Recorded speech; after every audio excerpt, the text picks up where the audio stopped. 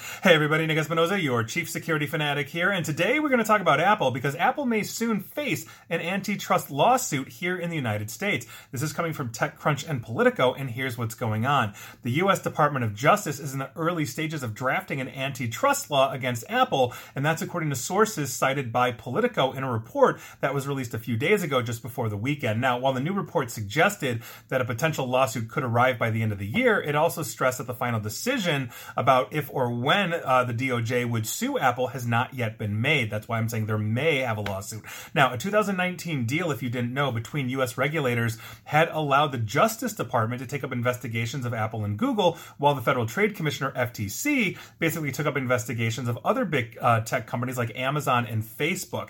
Now, in Apple's case, the DOJ has been examining whether or not Apple abused its market power to dominate smaller tech companies, including both hardware and software makers. Now, Apple's tight control of its App Store has angered developers who want to be able to market their apps directly to their consumers and take their own payments without having to pay commission to Apple. This is also, if you recall, the subject of the Fortnite developers Epic Games' lawsuit against Apple that is now under appeal. Now, the DOJ's investigation into Apple businesses practices has been taking place for some time. Reuters, the news agency, reported in February of 2020 that the Department of Justice had begun reaching out to app developers as part of its examination of Apple's business practices. Those initial discussions had included makers of a parental control app that were pulled from the App Store for non-compliance with Apple policies. One developer said their app was pulled for 6 months, causing them to lose half of their business, and that is just one example of many. Now, separately, Apple has been accused by AirTag rival Tile, now owned by Life60, as engaging in unfair competition. When Apple's AirTag launched, it did so with direct access to iPhone's ultra-wideband technology for precision finding capabilities and deep integration into the Apple's own quote-unquote Find My app ecosystem. Now, Tile has argued that it shouldn't have to give up its direct relationship with its customers through its own app in order to compete with Apple's hardware by becoming just another quote-unquote Find My partner.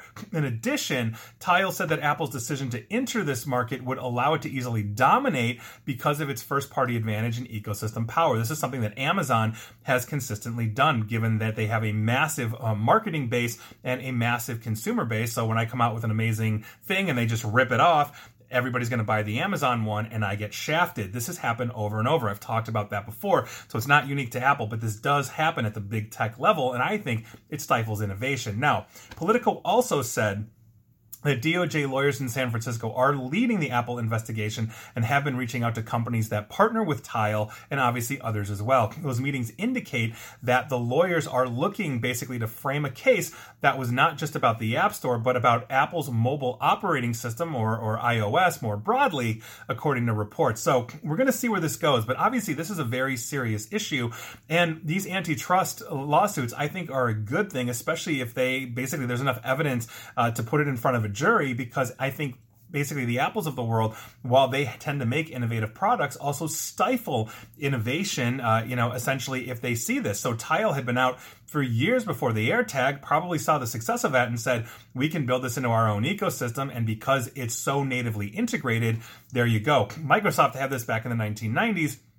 Under the browser wars, when they basically required every copy of Windows to be installed with Internet Explorer, thus basically people saying, why should I go and download Netscape or Mozilla or, anything else that was coming out in that era, because Internet Explorer was there, Internet Explorer worked, a lot of developers were working for it, and that kind of stifled in some ways innovation. Now, obviously, Chrome rules the roost right now, but here we are. So we'll see where this goes. That is your interesting news of the day, and we're going to see, and I'd love to hear if you think Apple should be sued or not. Do you think Apple's going to be sued or not? Let me know. I'd love to have that conversation. And please like, share, follow me here on Facebook and Twitter where you can comment. Same with YouTube where you should subscribe to me. And as always, stay safe, stay online, and please attempt to stay private.